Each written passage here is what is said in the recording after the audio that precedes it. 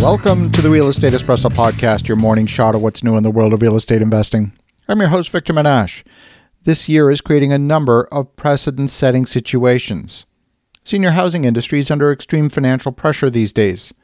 Prior to the pandemic, they were experiencing dropping occupancy as more and more new supply entered the market, faster than demographics could support the increase in demand. Some markets have experienced occupancies in the 80s and 70s. The most overbuilt market in the U.S. right now is San Antonio, where occupancies were averaging in the low 80s, and then the pandemic hit, occupancies are now in the 70s.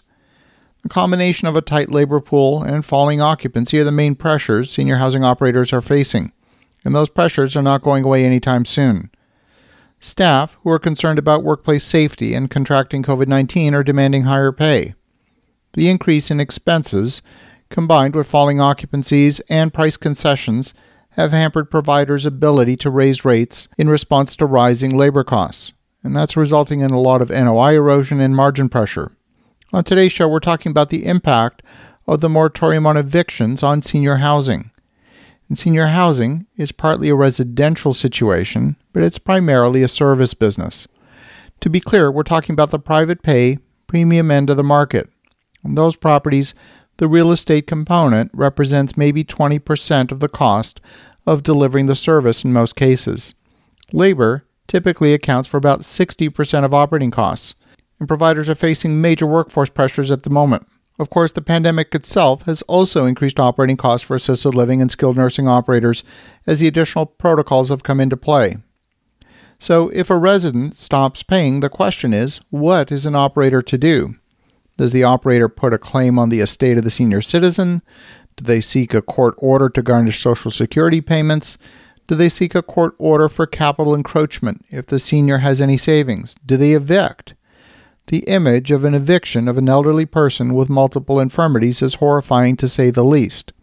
Well, at the end of August, California Governor Gavin Newsom signed legislation extending protections for renters from evictions due to financial hardship stemming from COVID-19 through January 31st, 2025.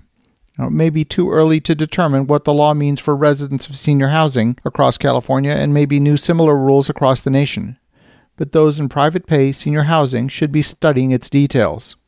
We have a situation where there's millions of people unemployed, and it's often the adult children of seniors in assisted living who pay the bill.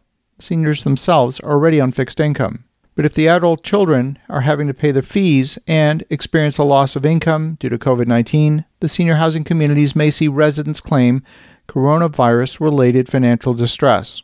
The California law was passed the day before the Center for Disease Control passed an order placing a temporary halt on evictions to reduce the spread of COVID-19. The federal order prevents evictions for non-payment through the end of this year, 2020.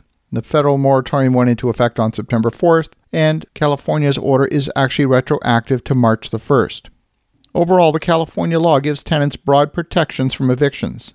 The new law provides eviction protections through January 31st, 2025, but in order to be protected, the tenant must return the declaration of COVID-19 related financial distress within 15 days after receiving any eviction notice. And they have to pay 25% of their rent owing, but they don't actually have to pay that until January 31st, 2021. So the tenant can't be evicted for non-payment of rent that became due between March 1st and August 31st if they return a declaration of financial distress to the landlord. Under the new law, you can't be evicted for non-payment of rent that became due between September 1st, 2020 and January 31st of 2021 if you return that declaration of financial distress and you pay 25% of that rent by January 31st of 2021. You've got to provide a declaration for every month that you can't pay due to the effects of COVID-19, and that declaration needs to include proof of financial hardship. But the definitions are quite broad.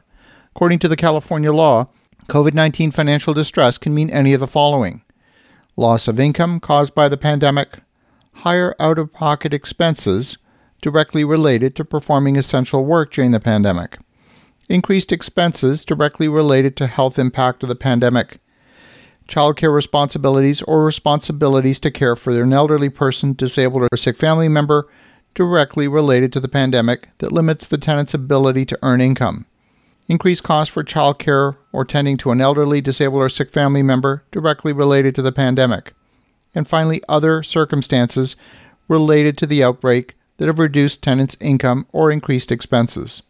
This raises a number of legal questions regarding how services are delivered in senior housing. Should there be a residential lease for the accommodation portion, followed by a separate contract for healthcare and food services? Exactly what is classified as rent? Could it be brought more into alignment with the actual cost allocation between rent and services? Considering that the average stay in assisted living could be in the range of 24 to 36 months, the idea that residents could choose not to pay their fees for 17 months and then only then be required to pay 25% in order to extend the eviction moratorium for another 4 years. Collecting on payment would then require the senior living operator to sue the estate in order to get paid. This is absolutely going to create a new precedent-setting set of circumstances in the world of senior housing. As you think about that, have an awesome rest of your day. Go make some great things happen. We'll talk to you again tomorrow.